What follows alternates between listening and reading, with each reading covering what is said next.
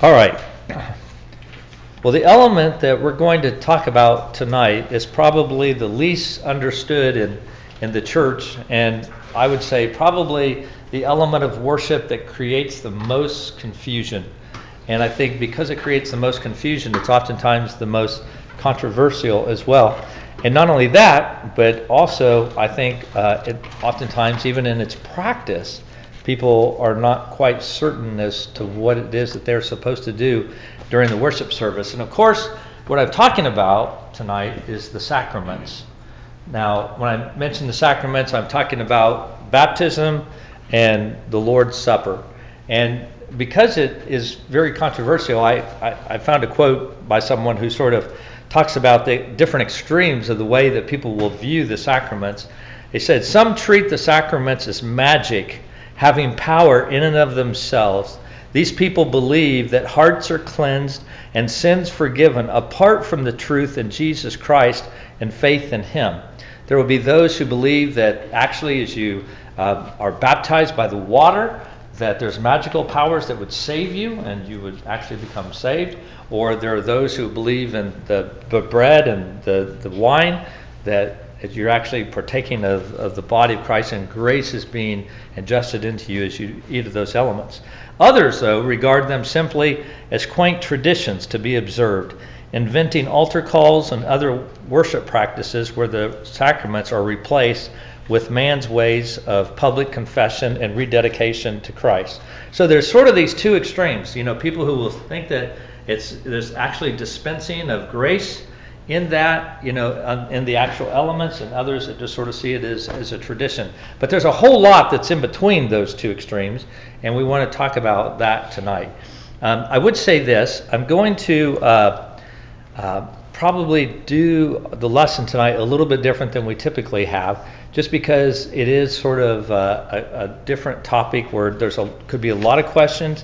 I think we've had various backgrounds, and so people may have comments or things that could come up. And I want to make sure that we have the time to talk about what we believe as a church and how that the sacraments are to be used in worship. So I'm going to ask you, if you could, to sort of hold your questions till the end, or maybe periodically through the lesson I might just say, okay, we'll stop and take questions right now. But I want to make sure that we sort of move ahead. But I provided some scrap paper, some blue pages, and some pens. So if you have questions, you can write them down if you forget, so you don't forget.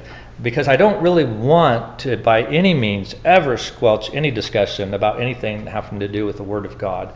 But I do want to make sure that we do everything decently and in order as Presbyterians, and we're able to get through the things that we're talking about tonight. So anyway, we're going to talk about three things. First of all, we're just going to talk about sacraments in general. And then we're going to look at baptism, and then we're going to look at the Lord's Supper and talk about those things and sort of how we are to think about those in terms of the worship service. So we're not going to get into all the theological nuances of these different things. I do want to talk about a little bit of that, but I really want us to think about in terms of worship and what it is that we're to do whenever there's a baptism here at Kirk of the Plains, or what are we to do whenever we come and partake of the Lord's Supper. So we'll talk about that. So before we talk about what a sacrament is, let me talk about why the sacraments are necessary. The faith that we have as Christians, the faith that we confess, is not it's not a weak substance, but a very powerful force, as someone once stated. It leads to a life of thankfulness. I mean, you think about that, guys. You know, the book of Romans tells us that we were once enemies of God, and God's work in our heart is so great that it actually changes us to where we are thankful and we are grateful to God.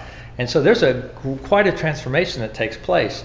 And it is that faith that God gives us that is the means by which the Holy Spirit works in our hearts to change us and give us that new life in Jesus Christ. So faith is visible in a Christian's life, in the fruits that Christian bears, and I'm talking about spiritual fruits, not that they're fruity, but spiritual fruits, obviously, and the works that they do. And so by faith, our whole life is transformed in the service of God. So faith is very decisive, it's very powerful, and we need that in our lives as Christians. But you know, you don't have to be a Christian for very long, though, to to get to the point where you begin to have questions and maybe even sometimes have doubts about your faith. And I want to read some questions and just see if you can relate to any of these. It's really, I'm asking the same question about 15 different ways, but just listen and see if you've ever had these thoughts come in your mind. How will I ever receive this faith in the measure that I need it? Or do I really have this true faith in Jesus Christ? Is my faith the real thing? Am I truly born again to a new life? Or am I just one of these people that say they're a Christian, but I'm not really a Christian? Or, the preacher, he might talk about faith, and he talks about regeneration, being made a new creature in Jesus Christ. And these are vital, and they're very beautiful things, and much to be desired. But can we be sure that we have them? Why do I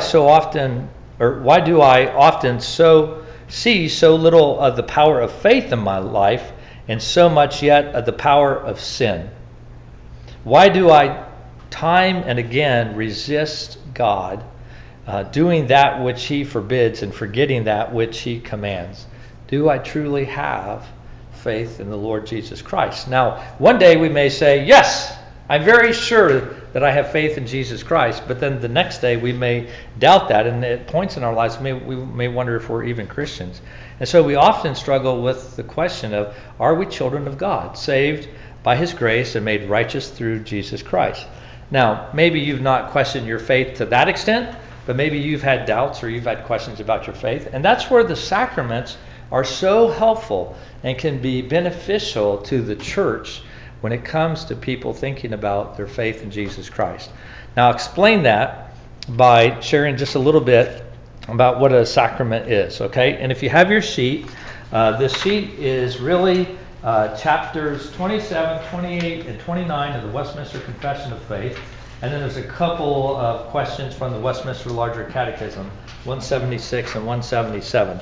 But if you'll look at Westminster Confession of Faith, chapter 27:1, it says, sacraments are holy signs and seals of the covenant of grace, immediately instituted by God to represent Christ and His benefits and to confirm our interest in Him, as also to put a visible difference between those that belong unto the church and the rest of the world, and solemnly to engage them to the service of God in Christ according to His word.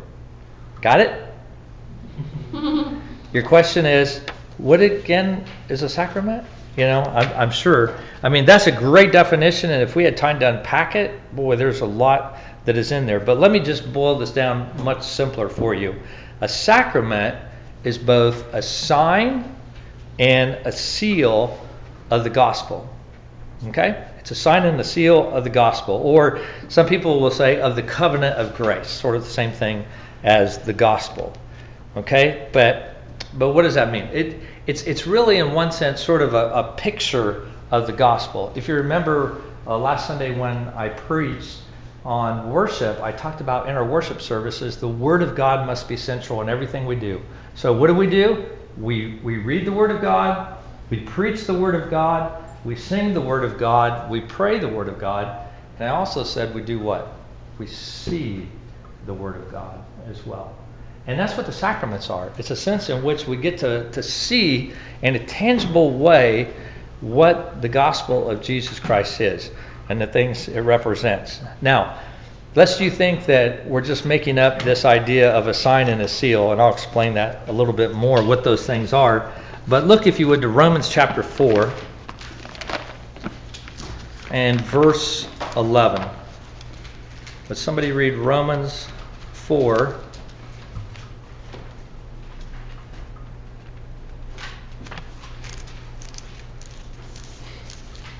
Verse 11. Just verse 11? Just verse 11. He received the sign of circumcision as a seal of the righteousness that he had by faith while he was still uncircumcised. The purpose was to make him the father of all who believe without being circumcised, so that righteousness would be counted to them as well. Okay, so let's, where do we get this idea of a sign and a seal from Scripture? Well, we glean it from the sacrament of circumcision. it's called, as you see here, it says that Abram received the sign of circumcision as a seal of the righteousness that he had by faith while he was still uncircumcised. And so you see there both that language of a sign and a seal. Now, a sign is a distinguishing mark that points to something that exists. And another way to say that maybe would be it is something that is tangible that points to something that exists that we can't see. So it's something physical that points to a spiritual reality, in the sense of a sacrament. But thinking about that in modern terms, what would a sign be? Well, just take a highway sign. You're coming to Bible study tonight, and you're coming from Wichita, and you see a sign that says Andover, 5 miles. Is that sign Andover? No, but it's pointing you to the reality of this thing called Andover, which is a city that we live. And so baptism and the Lord's Supper is the same thing.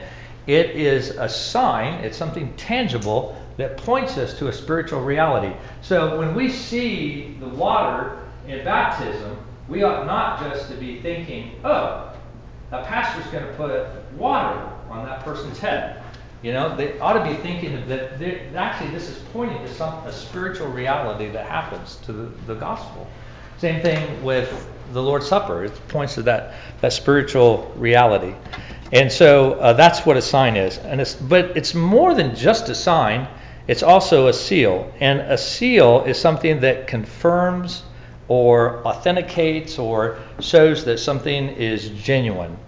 Another way to say that is a seal was, in biblical days, was understood to protect a promise, to emphasize an obligation, or maybe to solidify a covenant.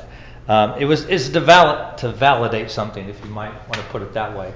And the simplest example I can think of that is if I had this document that was here, and I received this document and it said it was from the king. Well, okay, that's great, but how do I know that's really from the king? How do I know it's valid or it's genuine?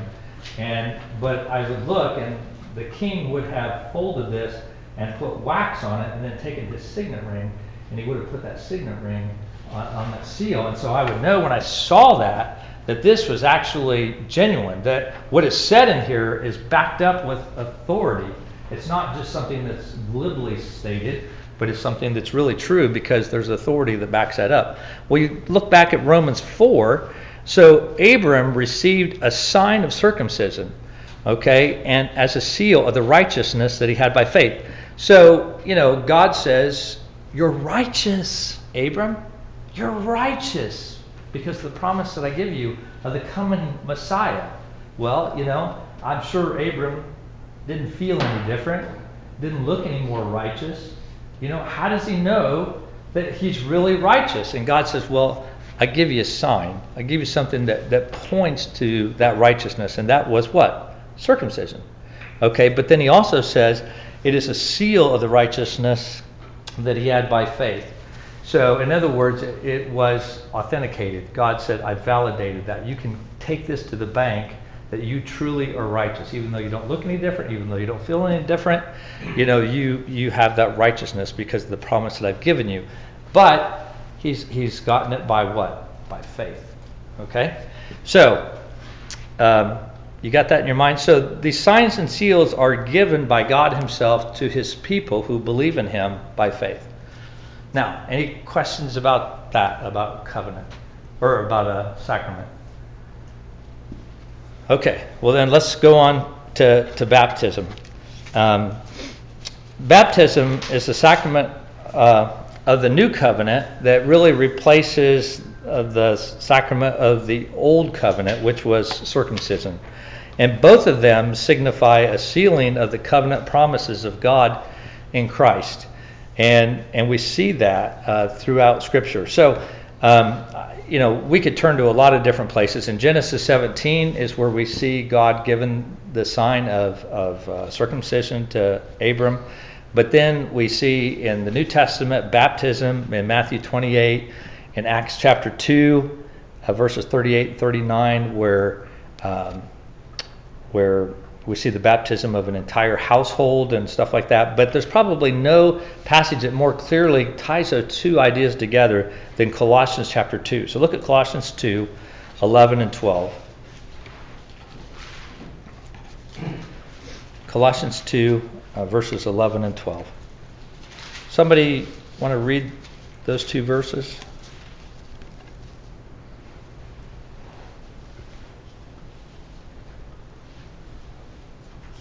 In him also you were circumcised with a circumcision made without hands, by putting off the body of the flesh, by the circumcision of Christ, having been buried with him in baptism, in which you were also raised with him through faith in the powerful working of God, who raised him from the dead.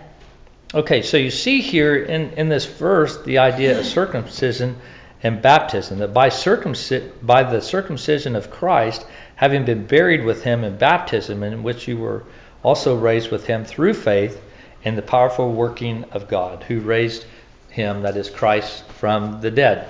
So you see there those two ideas tied together. And so in circumcision, you had sort of this bloody act of the cutting away of the foreskin of a male child when they were 8 days old, a sign pointing not only to the bloody sacrifice of Christ, where Christ was cut off for the sake of his people, but also the circumcision of the heart. Okay, now what do we mean by, and you can answer my questions, what do we mean by the circumcision of the heart?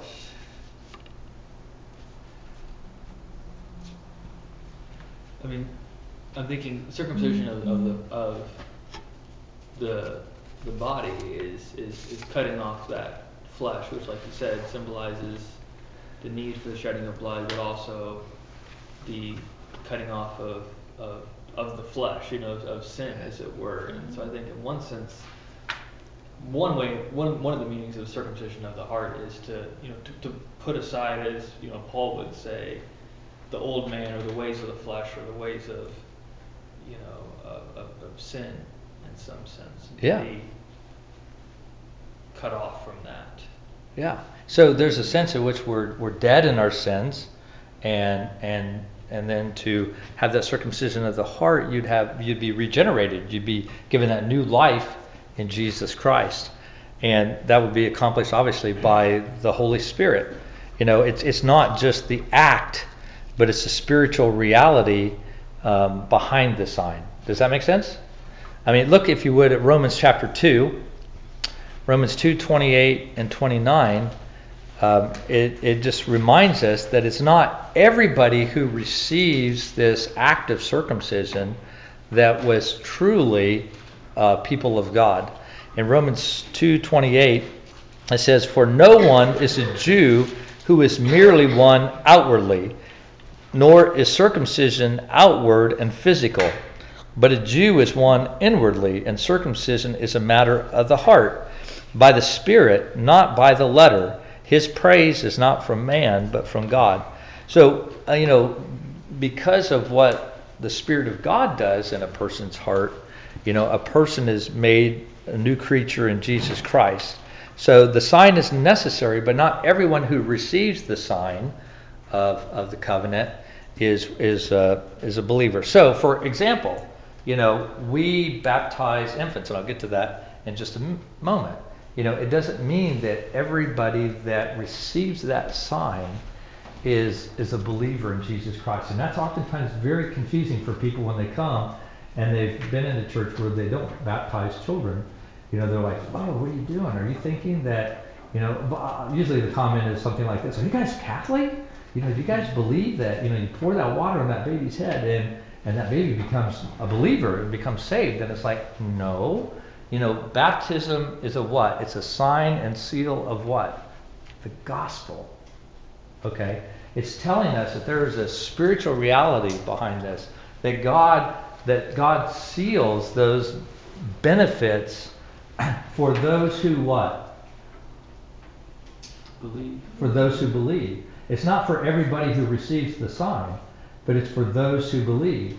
So, we baptize our children because we believe that God tells us to do that in continuity with the Old Testament. but we still look forward to the day when the Spirit of God works in their hearts, and by faith that they trust in Jesus Christ as our Lord and Savior. So because Christ shed his blood once for all, no longer do God's covenant people participate in these bloody rites. We see that in Hebrews chapter 10, verses 11 through 14. And instead what we do now is we baptize our children. Baptism is a sign that points to the same reality as circumcision. Circumcision was the same way, that a person would have faith in Yahweh and his covenant promises, and particularly that they would trust that God would send who? Messiah. Yeah, would send Jesus, the Messiah, who would come, and they had faith that God would do that and that his covenant promises are true. Now for us, we're looking backwards. They were looking forward to the Messiah, but we're looking backwards, saying we believe that Jesus Christ did come, and that he did die, and that he was saved for us. Now, anyway, let me just stop there. Is there any questions about anything that I said there?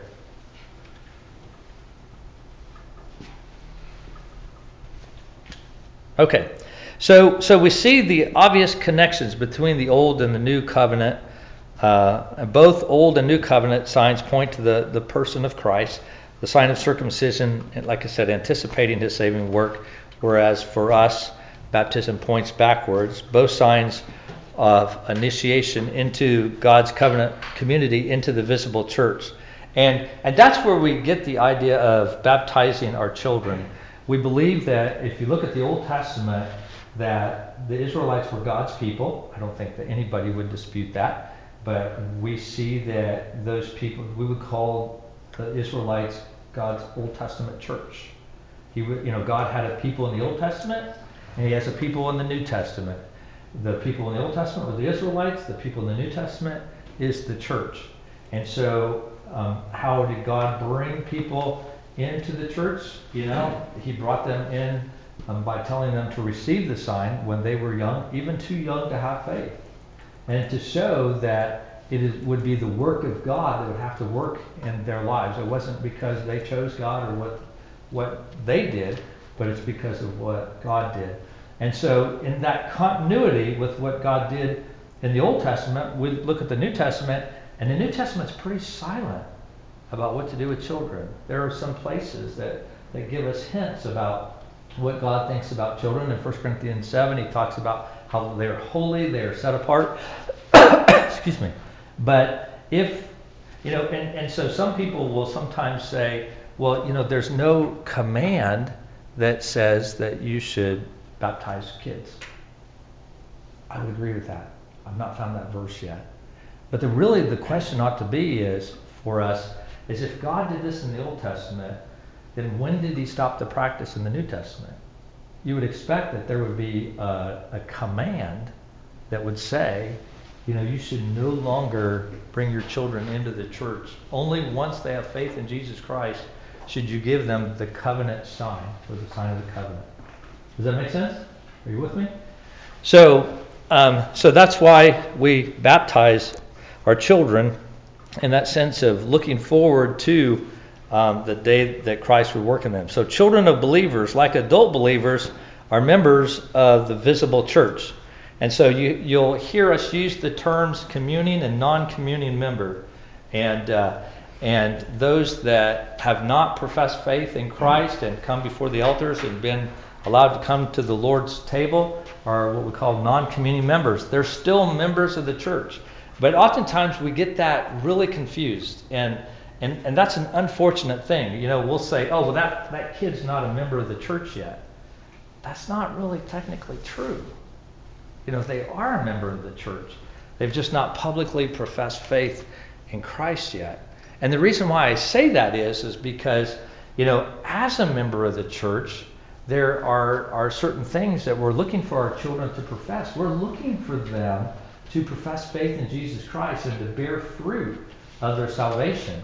And when we don't think that way, that they're members, and we're sort of,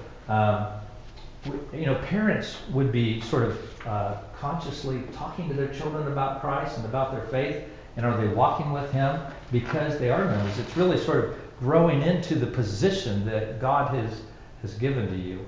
And when we don't think of them as members, I think it's so easy for us just to not challenge our children in terms of their faith. And we're just sort of waiting for them one day to sort of pop up and say, hey, guess what? I became a believer, or I'm a Christian now. And so sometimes we get really passive in our churches, unfortunately, when we sort of buy into that terminology.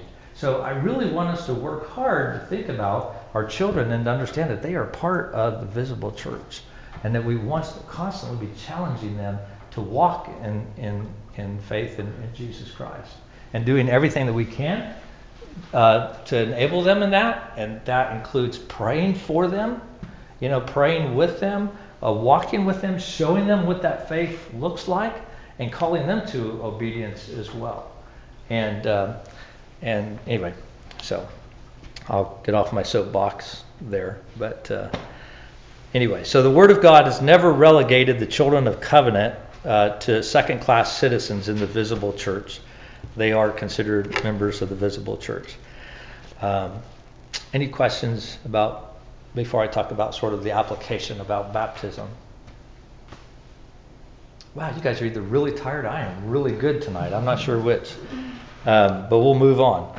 Unfortunately, I think in the church today, baptism has become very man-centered, and it really focuses not so much on what God is doing, but really in mainstream evangelicalism, it seems like it has more to do with what man is doing. In other words, whether somebody's making a public profession of faith or not. So a person is brought for baptism based on what they do and their actions.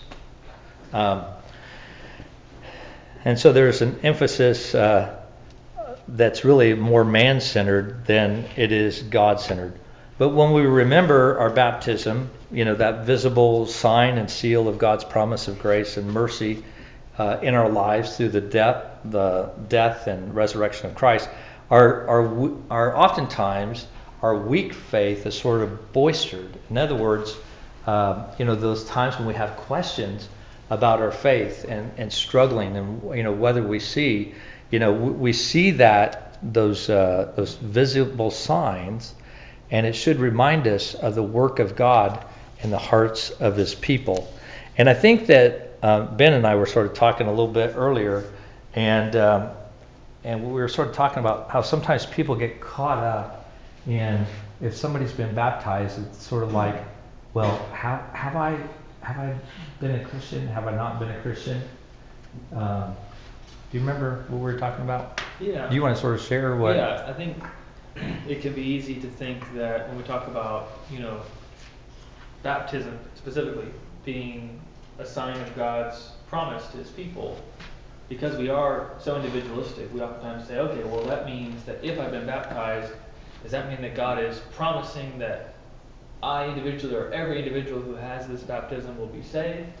Because what we're still doing is kind of running baptism through this grid of baptism is about me and my condition, rather than recognizing baptism is giving us assurances, but it's giving us assurances of the truth of the gospel, and that we have an interest in that truth. God is promising to us, like the way it's described, that it's instituted by God to represent Christ and His benefits. So when it's pointing, it's not saying, oh, you had this personal experience of that, but it's saying Christ has accomplished all these things, and there are these benefits that are there for those who are united to Christ by faith. And you, as part of the church, have an interest in that. And that as you have that faith, as you've received that faith from God, those things that are true that baptism is pointing to are also true of you. So it does, for the believer, it does point to the reality that's within our hearts, but only in a kind of secondary way. It primarily points us and everyone, even an unbeliever who received baptism, to the objective truth of the gospel. So it's almost like if we can say, okay, that table there is representation of Christ and His benefits. It's like saying that's right there for you, and you are invited to come and partake of that, as it were. And so it's not It's, it's not just saying everyone who's received it, baptism, has received Christ, but it's saying that Christ is there and everyone is called to respond in faith. And then as they do, then that sign is itself saying, yeah, and you've experienced that as well. And I think there's a sense in which, as it says in the first answer, sacraments are holy signs and seals on the covenant of grace, immediately instituted by God to represent Christ and his benefits, and to confirm our interest in him. It shows us, I think, as we look at our baptism, whether our heart is interested in Christ or not. As Ben said, it can be beneficial not only for the believer, but for the unbeliever as well. And, it may be that a person's heart is cold towards Christ, and that person's been baptized. Maybe they're a covenant child, and they're seeing, I don't really have much interest in Christ.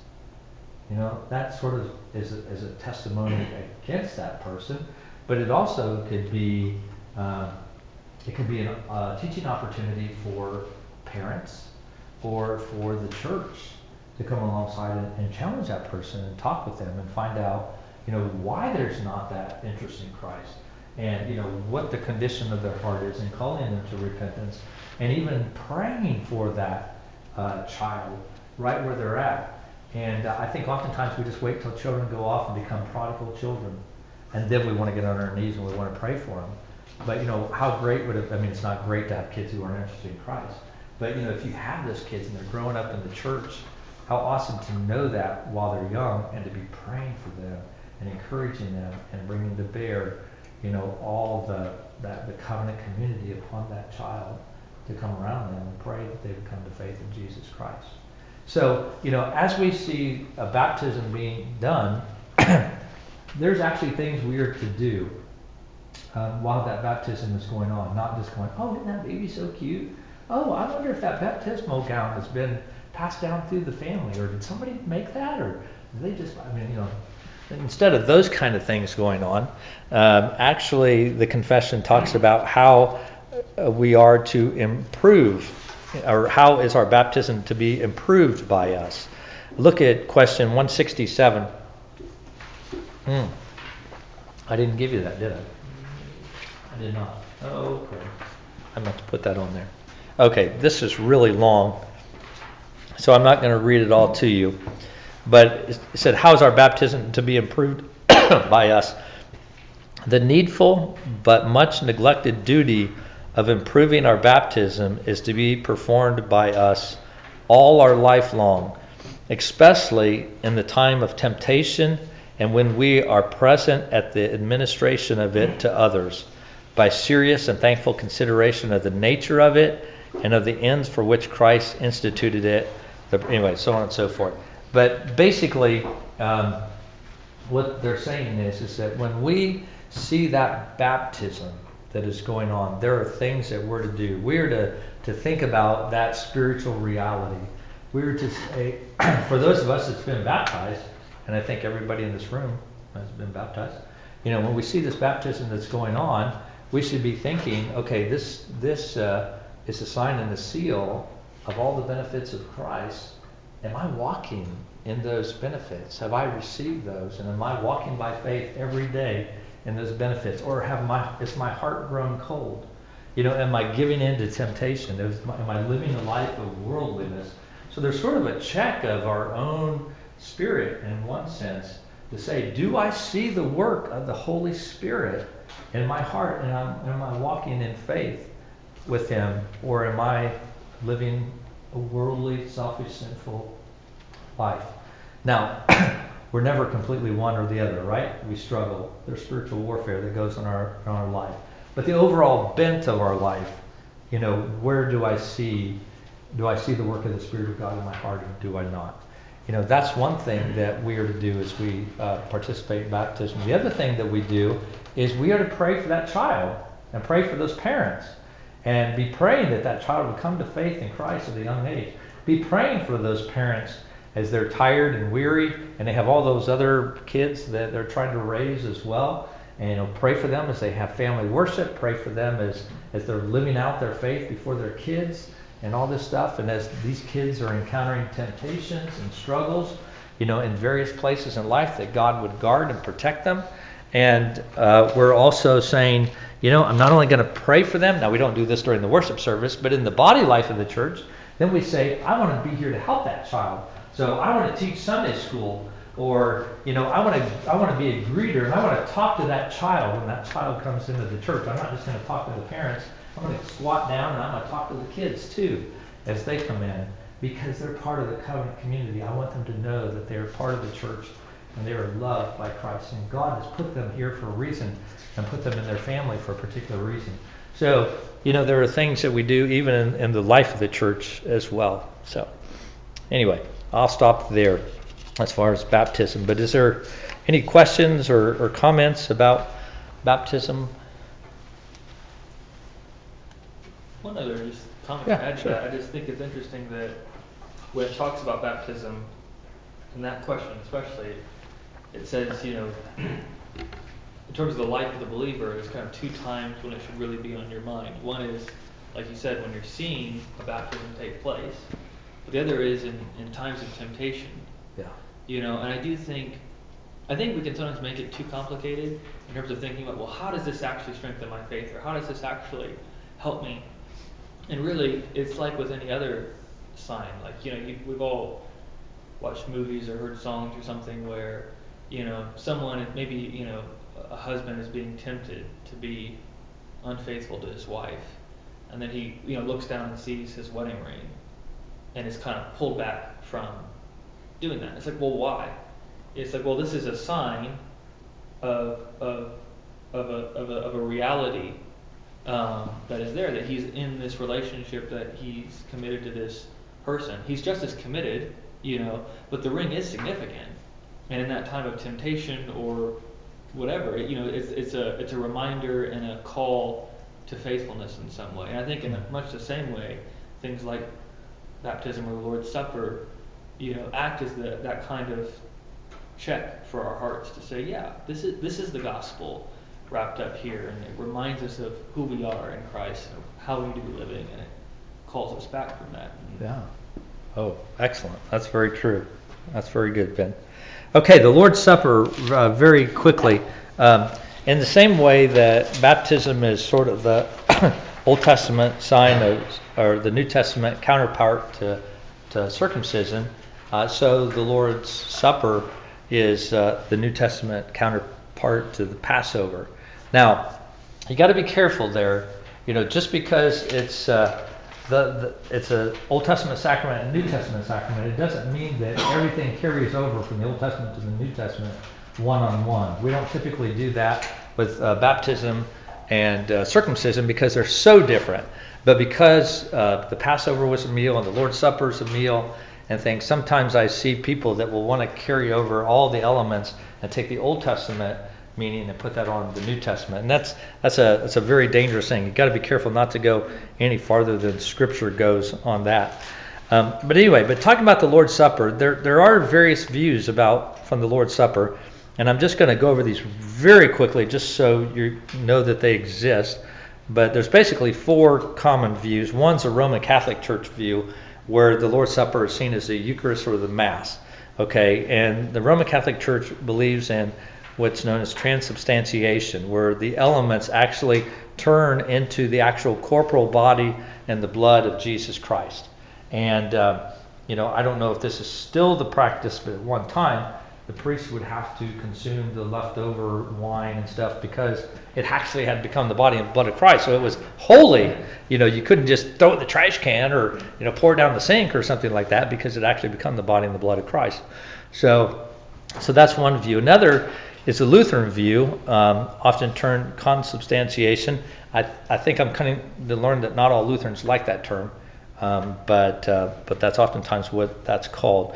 And the elements of the bread and the wine don't actually change substance. With the Roman Catholic view, they think that the bread and the wine actually do change substance to become the body and the blood of Christ. The Lutheran view does not believe that, but they do believe that it is actual corporal body and blood of Christ. It's found in and under and with the elements when offered at the Lord's Supper. And if you ask me to explain that more completely, I probably can't. Okay, that's just I'm just quoting what is believed there, so I don't misrepresent our brothers and sisters in that denomination. The third is the memorial view, and that's probably the most common in broadly evangelicalism, and it says that the elements of bread and wine are merely representation of the body and the blood of Christ. Christ's presence at the Lord's Supper is no different than his presence any other time, even like here. He's as much present in the elements of the Lord's Supper as he is at Bible study at Kirk of the Plains on Tuesday nights. The sacrament is simply a time to remember the death of Christ and to recommit one's life to honor and to serve him. The Reformed view, or the Calvinistic position, which some say lands oftentimes somewhere between Lutheranism and Protestantism in the memorial view, teaches that when a person receives the bread and the wine by faith, he also receives what is signified, namely Jesus Christ and all his benefits. However, rather than being a physical feeding upon Christ, as in some of the other views, the Catholic and the Lutheran view, it's a spiritual feeding Christ that's really where we are lifted up into the heavenlies with Christ to commune with him. And I say that, and that's even controversial, I think, in some of the Calvinist view. But where that idea comes from is that Christ's human nature is not omnipresent. In other words, he's not present everywhere. So Christ can't come down and be with us at the table bodily, physically, because his human body is not omnipresent. But on the contrary, the Holy Spirit who unites us to Christ lifts us up by faith to the heavenly places to nourish our soul upon the living in Christ. Excuse me. And so, to be sure, this is a very profound mystery, I know. Even so, we believe that God, who states that he has raised us with him, that is with Christ, and seated us with him in the heavenly places in Christ Jesus, like it says in Ephesians 2:6. We also believe our Lord when he says, "Whoever feeds on my flesh and drinks my blood has eternal life, and I will raise him up on the last day." And that's John 6:54. So just as our physical lives are sustained and nourished by physical food, so our souls are sustained and nourished upon the Son of God, the one in whom we depend for forgiveness of sins and eternal life. If you want to read more, you can read John chapter 6, verses 27 through 56, roughly. And it talks more about that. But here again, it's not just everybody who comes up and takes the bread and everybody who takes the wine that communes with Christ. It is as we come and we receive that by faith. So as we come to the Lord's Supper, we should come not just looking and going, "Oh, they got that bread? I don't like that kind of bread. I wish they get this kind of bread instead." Or, "Hey, this is nasty wine. Why can't they get better wine?" Or, "I prefer grape juice," or, whatever. That's not what it is that we're to be thinking, but it is a sense of coming and communing with Jesus Christ.